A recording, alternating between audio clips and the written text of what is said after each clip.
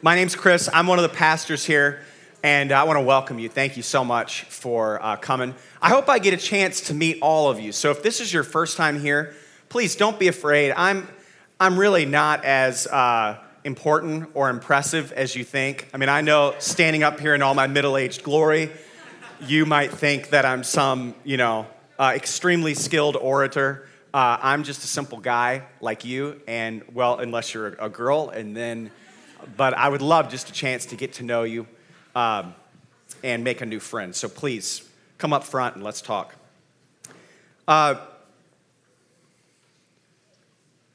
When people challenge someone else or a group of people, you'll often hear the phrase, throw down the gauntlet or run the gauntlet. Does anybody know where that comes from? Oh, I knew Jordan would know. His whole family, they're soldiers all the way back to literally pre-Civil War, right? Seriously. So, I mean, he knows anything military. He knows everything military. But yeah, so it was a challenge in medieval times. Knights would throw down this heavily armored glove to challenge someone's honor or to challenge an opponent. Today, it might be used before a major bout, say boxing. Who watches boxing in here? Every true Christian watches boxing, and here's why. The problem is standing right in front of you. There's a reason why Paul uses the analogy. It ministers to your soul to watch a good boxing match. When just last weekend, Tyson Fury threw down the gauntlet when he challenged Deontay Wilder to a rematch and won. Many of you have run the gauntlet by completing a bachelor's or master's degree. You had to face a lot of adversity, and you prevailed. Some of you have thrown down the gauntlet in a conflict with a friend or in a romantic relationship where you've had to erect a boundary and say, look, you need to either shape up or ship out because you're not healthy for me. But the most important gauntlet is far more important than the ones we've already described. It's the spiritual battle, the gauntlet that both the enemy of our souls, Satan, and God throws at our feet.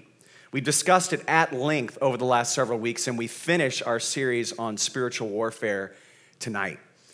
The first week, we discussed the nature of the battle, namely that the enemy presents the bait but hides the hook. So he shows us something shiny to entice us and then beats us over the head with it. And then last week, we talked about the importance of repentance, that God uses repentance to bring us to himself as a grace and to give us life. And the enemy tries to target strategically. We talked about some of the strategic ways in which he targets repentance to keep us from pursuing it. But tonight, the gauntlet we must run is one between the enemy's attempt to lock us into what I'm calling an ownership cage. That is, the enemy of our souls wants us to think that we own our lives, our relationships, our money, and all of our other resources. And God says, no, I want you to be a steward, not an owner. That's a key component in the spiritual battle. And we see this from the very beginning. Adam and Eve were created to be in uninterrupted, perfect fellowship with God. And God gave them the Garden of Eden, paradise. And he said, you can eat from any of these trees, but you can use these trees how you see fit. But there was one tree right in the middle that they were forbidden to eat from, the tree of the knowledge of good and evil. Now, why would God do this? Why would he say, okay, you can crack open any fridge. That was the precursor to the fridge, to the crock pot. It were this fruit trees, and I'm sure the fruit was absolutely amazing. You can crack open any of these fridges, but you cannot eat from this one tree.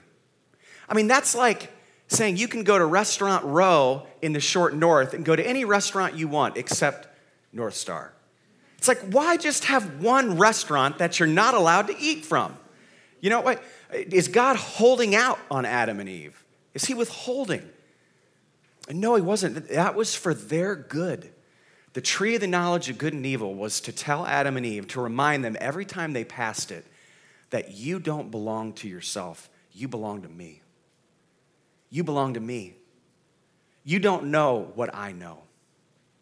You can't be everywhere I can be. You don't have the power I have.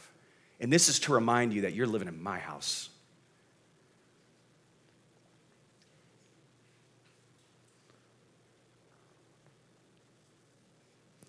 We see in Psalm 24, verses 1 through 4, "The earth is the Lord's and everything in it, the world and all who live in it, for he founded it on the seas and established it on the waters. Who may ascend the mountain of the Lord? Who may stand in his holy place? The one who has clean hands and a pure heart, who doesn't trust in an idol or swear by a false god." So the beautiful work of creation that God has given us, all the way to the highest mountains, to the deepest drop of water in the oceans, and every molecule in the universe has been made by God, and it belongs to him. And according to this passage, how do we interact or have fellowship with this mighty God? How do we do it?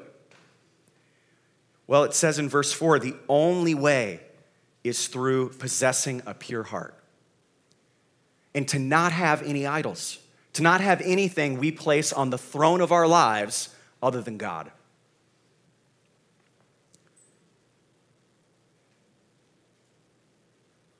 The problem is that Adam and Eve and all of us have placed self and many other gods on the throne.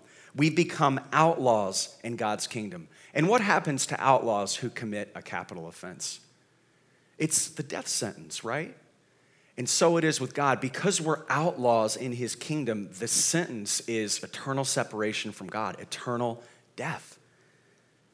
Blessing can only come through being a kingdom citizen, but we're all disqualified. None of us can be a citizen of God's kingdom. Jesus commands wholehearted devotion in Matthew 6:33. He says, "But seek first his kingdom and his righteousness, and all these things will be given to you as well." So God's peace amidst life's worries, power to overcome strongholds, and all the rest are only found when we become citizens of God's kingdom, but none of us qualify. We all have gone our own way, and we look for our own sense of righteousness. We find worth and value in other things, and we seek a life of comfort and ease. We see through Scripture in our own lives and in history that as outlaws, we haven't made the kingdom of God our primary concern. It's not his glory. It's not his plan to redeem a broken people in a broken world that's burning on our hearts. It's our own agenda and our own lives. God calls for all of it, all of our lives, all of our thoughts, all of our resources, everything, because it belongs to him. He's the owner, and we're simply stewards.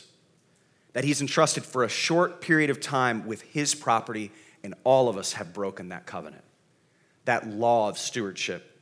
You see, every kingdom has a covenant in its country to help keep it organized and to help keep it secure and to provide prosperity and provision for the people. The United States, for instance, has the Constitution, and it protects our freedom and right to pursue happiness. The kingdom of God has this principle of stewardship, and it all belongs to him. That's the principle of stewardship. It all belongs to him. So it makes sense that the enemy and his fallen angels would ruthlessly attack this sense of entitlement we have to be owners instead of stewards. And because God requires full obedience, and none of us have fully obeyed, none of us are naturally stewards, we try to be owners. God sent his son, who Paul says in 2 Corinthians chapter 5, verse 21, speaking of Jesus, God made him who had no sin to be sin for us, so that in him we might become the righteousness of God. So Jesus made us kingdom citizens. Just as someone can come to this country and marry a U.S. citizen, and just by that marriage commitment, that marriage vow, over time they go through various steps to become U.S. citizens. It's not because of who they are, it's because of who they know. And so it is with Christ. He makes us kingdom citizens, and nothing and no one can ever take that away. All we deserve is God's wrath. We're not worthy of such an honor, but Jesus, according to this verse, vouched for us and made us like himself. More than that, made us one with himself. But just as Adam and Eve were, and all the personalities we read about in Scripture, we're constantly tempted to turn back and become outlaws, live the life of an outlaw. So in every person who calls Jesus their king, we find this same temptation. We often want to treat God like a spare tire. Hence the tire. Okay, come on, guys, be impressed. This thing was hard to get. I almost got hit by a car getting this across the street. I parked on the other side of the street because I'm not allowed to park in the parking lot because of you parents with little kids. And I want to honor that. So I was sweating like crazy getting this dirty old thing into the church. We have to make sure the kids don't play with this afterwards, parents, by the way. They will get absolutely filthy. That thing's nasty. But we want to treat God like a spare tire.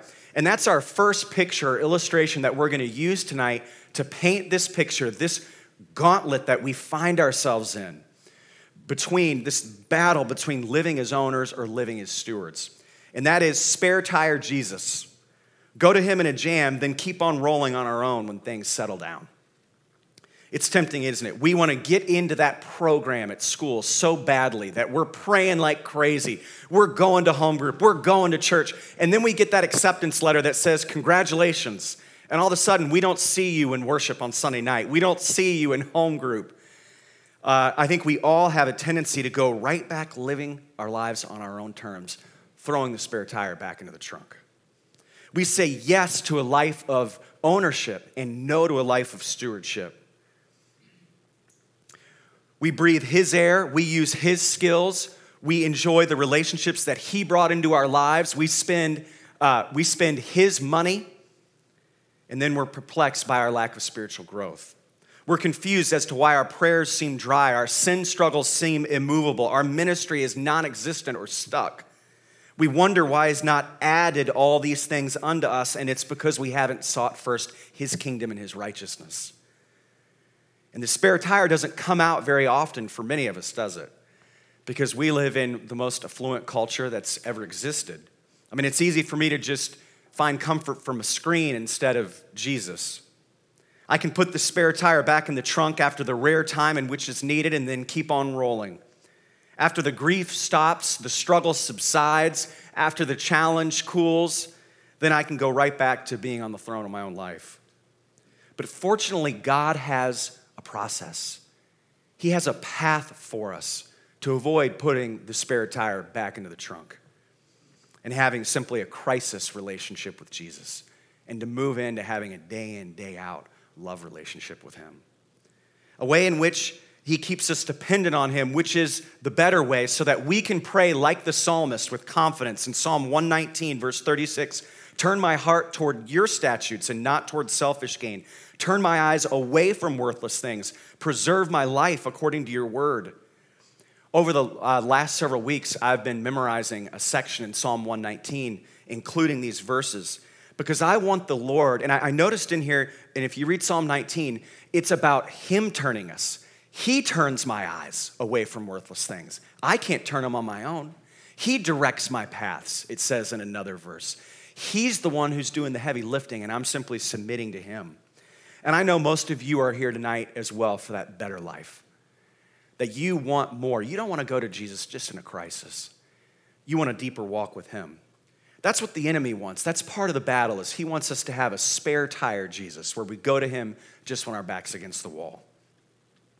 He'll pull us from the path of ownership and places us on the path of stewardship if we'll just ask. And the first part of the process, the path, so to speak, that the Lord leads us down towards stewardship is he empties us that he might fill us.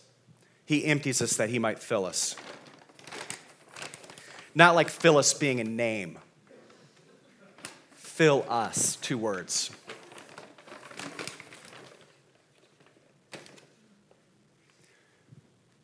So he fills us. It's another illustration that I'm quite proud of, but not as proud of as I am of the spare tire.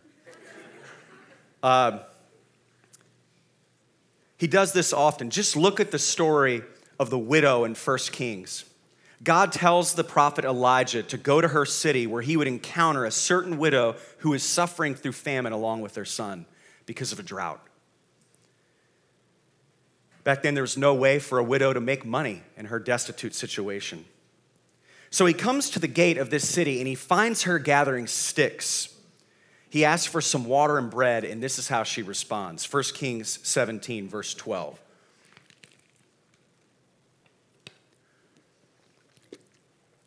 "As surely as the Lord your God lives," she replied, "I don't have any bread, only a handful of flour in a jar and a little olive oil in a jug.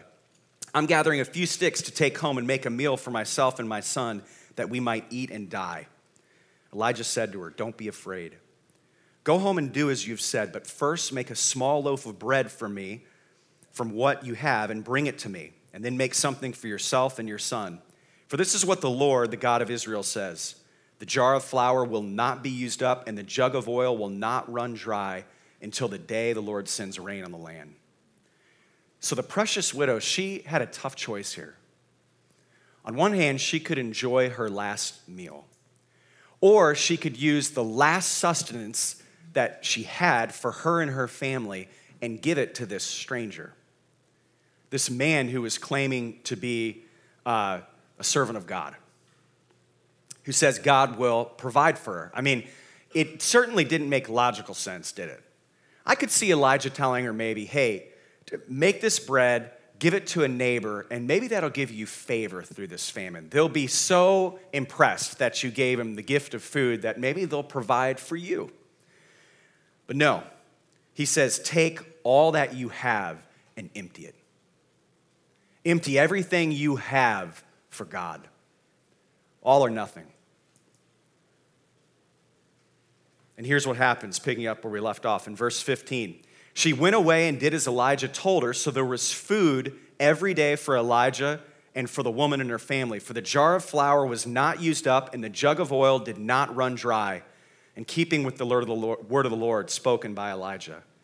This woman had to empty herself to be filled. Why? Why does God require us to be empty in order to fill us? All of us want revival, but we don't want to be emptied. All of us want an intimate relationship with the Lord, but we're stuffed full. And you know what happens when we get stuffed, don't you? What happens when you have a Thanksgiving dinner? What do you want to do right after? Sleep. Right? You want to sleep. You've just eaten way too much and committed the sin of gluttony along with probably most other Americans. And now you want to sit down, watch the football game or whatever, and take a nap because you're full. And some of us are so full of ourselves that there's no room for God. Some of us are so full of ourselves, there's no time to gather with the saints regularly on Sunday nights and home group. There's no room to serve others in the church or the children's ministry or hospitality. There's no room to share Christ with the coworker because we're too full. There's no room to heal from discouragement. There's no room to heal from insecurity. There's no room to heal from body image issues. There's no room to heal from a porn addiction because we're too full. There's things in our life that we're simply not willing to give up. It's supposed to hurt. It's supposed to hurt bad when we give up these things for Jesus. You think it was easy for this woman? Guys, it's supposed to feel impossible. I don't know why I'm so often discouraged when I ask God to use me to do something hard and then challenges come out of it. Well, God, I know you asked me to do something hard, but I want it to be easy. And that's not the way it works. This faith thing is supposed to feel impossible. I mean, man, otherwise, if we're not going out on a limb, then it's not grace. We'll never experience grace if we don't get out there and empty ourselves. And I tell you what, when we empty ourselves, you know what? I've never met another human being who's regretted emptying themselves for Jesus Christ. I've met many who've regretted staying full, myself included. So our last picture is very similar to the empty pitcher, and it's yet another step along the path to obedience that God uses through this gauntlet, this spiritual battle between ownership and stewardship. So, Brandon, could you kill the lights, my friend? Ooh. Can everyone say, ooh? There we go. Man, now you guys are just sounding weird. You're starting to freak me out a little bit. All right.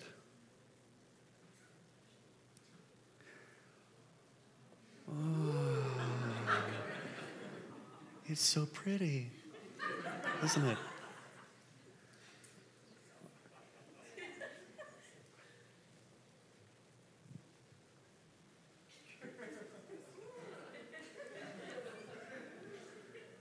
Well, that's not supposed to happen. Somebody make a big motion around this thing. Okay, you can turn the light back on, Brandon. This thing's just gonna make me mad. Okay, well, this is a motion detection light, or it's supposed to be, but it's really just a cheap piece of junk from Amazon. Well, it's all right. You guys get it's actually funnier that it didn't work. Yeah, well, I'm not gonna say anything about that. You can say that because you're Chinese, but I can't say that. That's Daniel, good friend, great guy. So you use a motion detection light to illuminate a dark space that would otherwise be dangerous, right? You don't want to use this one because you'll fall to your death. But doesn't even stand up. I will end you. But Melody uses little motion detection lights along the steps in the back there so that the kids don't fall on the way to the bathroom. I hit my head I have an attic bedroom, and I hit my head on, it's like shaped kind of quirky like this. And I hit my head on the wall probably for the first year of living there. I mean, just like so hard I was afraid that there'd be hair left on the wall in the morning, you know? And so I could have used one of, not that light, but the lights back there. This kind of special light doesn't turn on unless you're moving. So you could take classes to learn the principles of electricity, and you could learn the methods used to create motion detection technology, but that knowledge will not turn on the light. You could become an electrical engineer, and still that light is no more likely to turn on for you than it would a box of rocks. The light goes on when you move. It's that simple. But often we think to ourselves, I can handle the worship thing, and maybe I can even handle going to home group, and if I check off those boxes, isn't that enough? If I just do the stuff that's going to keep me in good graces with other believers and make my life look together, isn't that enough to experience the presence of God? And we see from Genesis to Revelation, God honors motion. He honors stepping out. It could be stepping out to pursue healing in your life. It could be stepping out to engaging more fully in prayer, coming to prayer on Sunday night at 5. It could be saying, man, I'm going to start serving the people in my office, and every week I'm bringing somebody home to be around my family for dinner. It could be stepping out in a different way that God's calling you to. It could be deciding, I want to learn how to study and read the Bible. I'm going to start coming to the Equip series so I can learn more about who God is and what he wants for my life. Some even go so far as Christians getting advanced masters and PhD degrees in theology and Bible, and they mistake that even for obedience. I went to Bible school, I went to college, and I met so many people there who thought that just by getting a degree in theology or Bible, somehow that was enough. Certainly God's got to be happy with me now, but their hearts were so far from God. This kind of thinking and behavior is loved by the enemy of our souls because it's a more veiled way of tempting us to go along driving with the spare tire in the trunk. It's the ownership and not the stewardship life. Sure, it wants Jesus in crisis, but it moves right back to these means that we use to try to feel like we're in control. Lord, I'm doing all this stuff. Isn't that enough?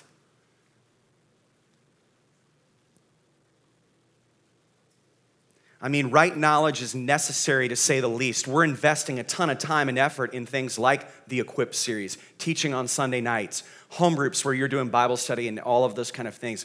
Right knowledge is more critical now than it's ever been.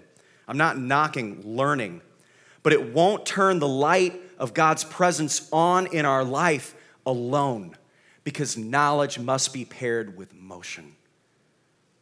Stepping out in uncomfortable places that would otherwise be terrifying if it weren't for the presence of God. God blesses and shows us the grace of the resurrected life when we're in motion. To never step out is to live as if grace isn't necessary. Just look at Moses when he was called by God to free his people from Egyptian oppression. He's got his back against the wall with his people, his back towards the Red Sea and his face towards the Egyptian army that's about to crush them. And we pick up in Exodus 14, verse 10. As Pharaoh approached, the Israelites looked up, and there were the Egyptians marching after them. They were terrified and cried out to the Lord. They said to Moses, "Was it because there was no graves for Egypt that you brought us into the desert to die? What have you done to us by bringing us out of Egypt? Didn't we say to you in Egypt, 'Leave us alone, let us serve the Egyptians'? It would have been better for us to serve the Egyptians than to die in the desert." Like the widow we read about earlier in 1 Kings, the Israelites are stuck between a rock and a hard place here. And they're saying, "Moses, are you crazy? We've already suffered so much, and you've let us out here to die. At least we could have food and a roof and some semblance of a life in Egypt." It's a logical conclusion, isn't it? And I wonder, did some of these Egyptians think to themselves, we don't know, it doesn't say this into the term, Israelites, did they think to themselves, you know what if I just wandered over there to the enemy lines and said, "Put me back in my cage"? And I wonder. Picks up in Exodus 14, verse 13. Moses answered the people, "Do not be afraid. Stand firm, and you will see the deliverance of the Lord your God will bring you today. The Egyptians you see today, you will never see again. The Lord will fight for you. You need only to be still." So then God calls Moses to raise up his staff, and the water parts. The Israelites go through safely, and the Egyptian army is crushed behind them. It wasn't about their strength or effort. There was nothing magical about Moses' staff. They were to be still in God's presence, and his strength and might would be revealed on their behalf. So some of you have been following along during this message, hopefully most of you. And you're saying to yourself right now, hold on, Chris, didn't you just say that God honors motion, movement, obedience? Then why is he telling the Israelites to be still? Notice what kind of still is being called on here. It's the motion kind of stillness. In Exodus 14, verse 15, it says this, "Then the Lord said to Moses, 'Why are you crying out to me? Tell the Israelites to move on. Raise your staff and stretch out your hand over the sea to divide the water so that the Israelites can go through the sea on dry ground.'" So God tells Moses, what are you guys waiting for? Move. And he was calling them to the stillness of God, the stillness before God that all saints are required to walk in. The peace that transcends all knowledge and understanding that guards our hearts and minds in Christ Jesus. We move forward with that mentality, with that heart, that regardless of our circumstances, no matter how hard they may seem, we have a heart that's fixed and focused on Jesus. And so our minds and our hearts are fixed in his presence, but our feet are moving towards him.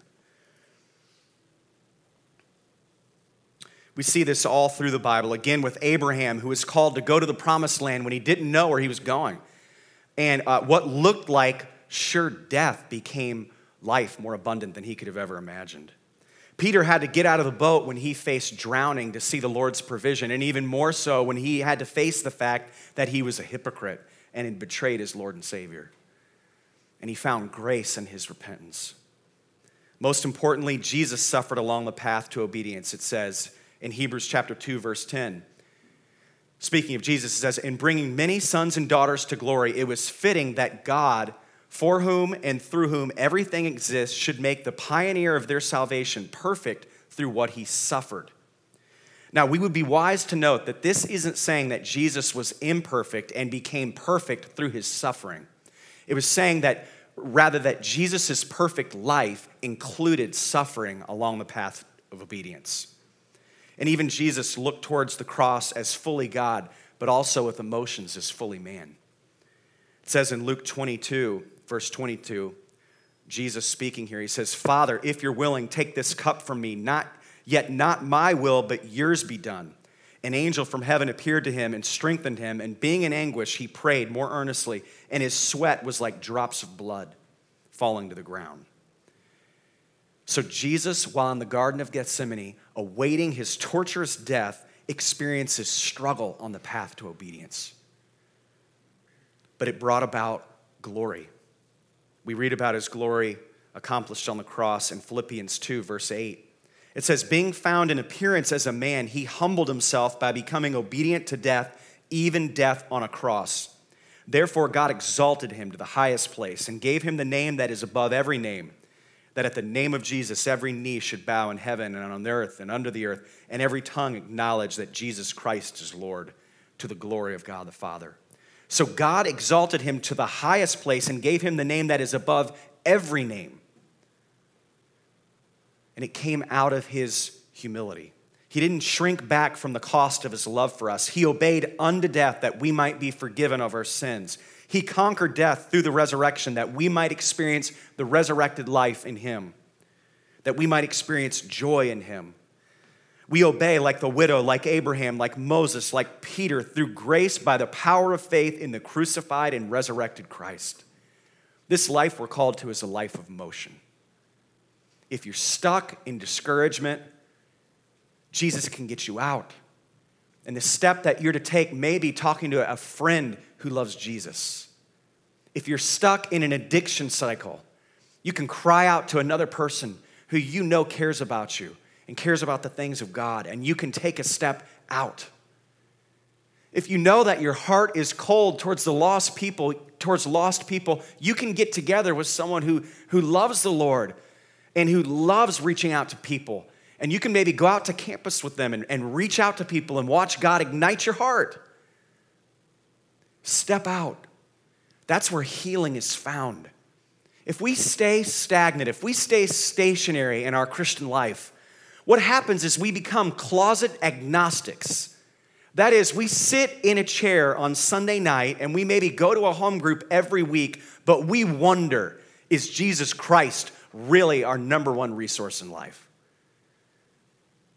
Is he real? Can he actually heal me? Can he actually empower me to do these things that I know are on my heart, but that I've been ignoring because I'm too afraid to step out?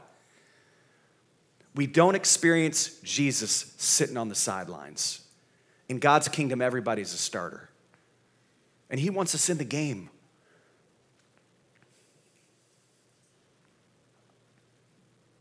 We want to be like Paul, who said, he is the one we proclaim, admonishing and teaching everyone with all wisdom, so that we may present everyone fully mature in Christ. To this end, I strenuously contend with all the energy Christ so powerfully works in me.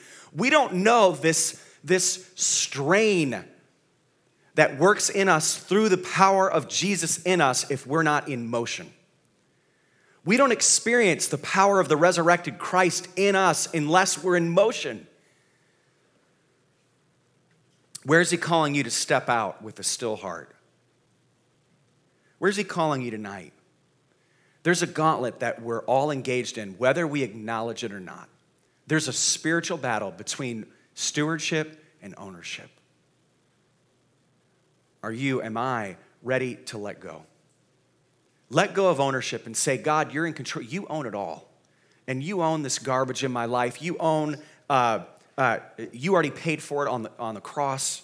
And you've removed it from me as far as the east is from the west. You're for me. You're crazy about me. It says in Hebrews that he lives to make intercession for us. He's not twiddling his thumbs. He's actively pursuing us. And tonight, he wants you and he wants me to experience the joy of stewardship and to let go. So there might be specific ways tonight that you're called to let go of ownership and pursue stewardship. Again, there might be things of the heart that are holding you back. There might be strongholds that are keeping you from stepping out in ministry in ways that God's calling you to. I want to encourage you, take advantage of our prayer team, or maybe take advantage of someone that you know here who loves Jesus that you can pray with. So let's let the Lord do some work on us now, guys. Let's pray. Lord, we open this time up. We understand that this is why we're here. we're not here to just listen to a message and learn more stuff. Lord, we're here to learn more stuff and then see you ignited in our soul. Lord, we understand that this teaching is just the fuse. And Holy Spirit, we ask you to light it. We ask you to light it in us. We open up our hearts and our minds to you. Lord, we don't want to be owners. We want to be stewards. And Holy Spirit, we need you to bring us conviction and the power and the desire to do what pleases you. So please, reveal to us our hearts. We don't even know our own hearts. Reveal our hearts to us. Show us where we've strayed. And help us to come back to our first love, Lord, please. In Jesus' name, amen. Again, please take advantage of the prayer team. God bless you guys.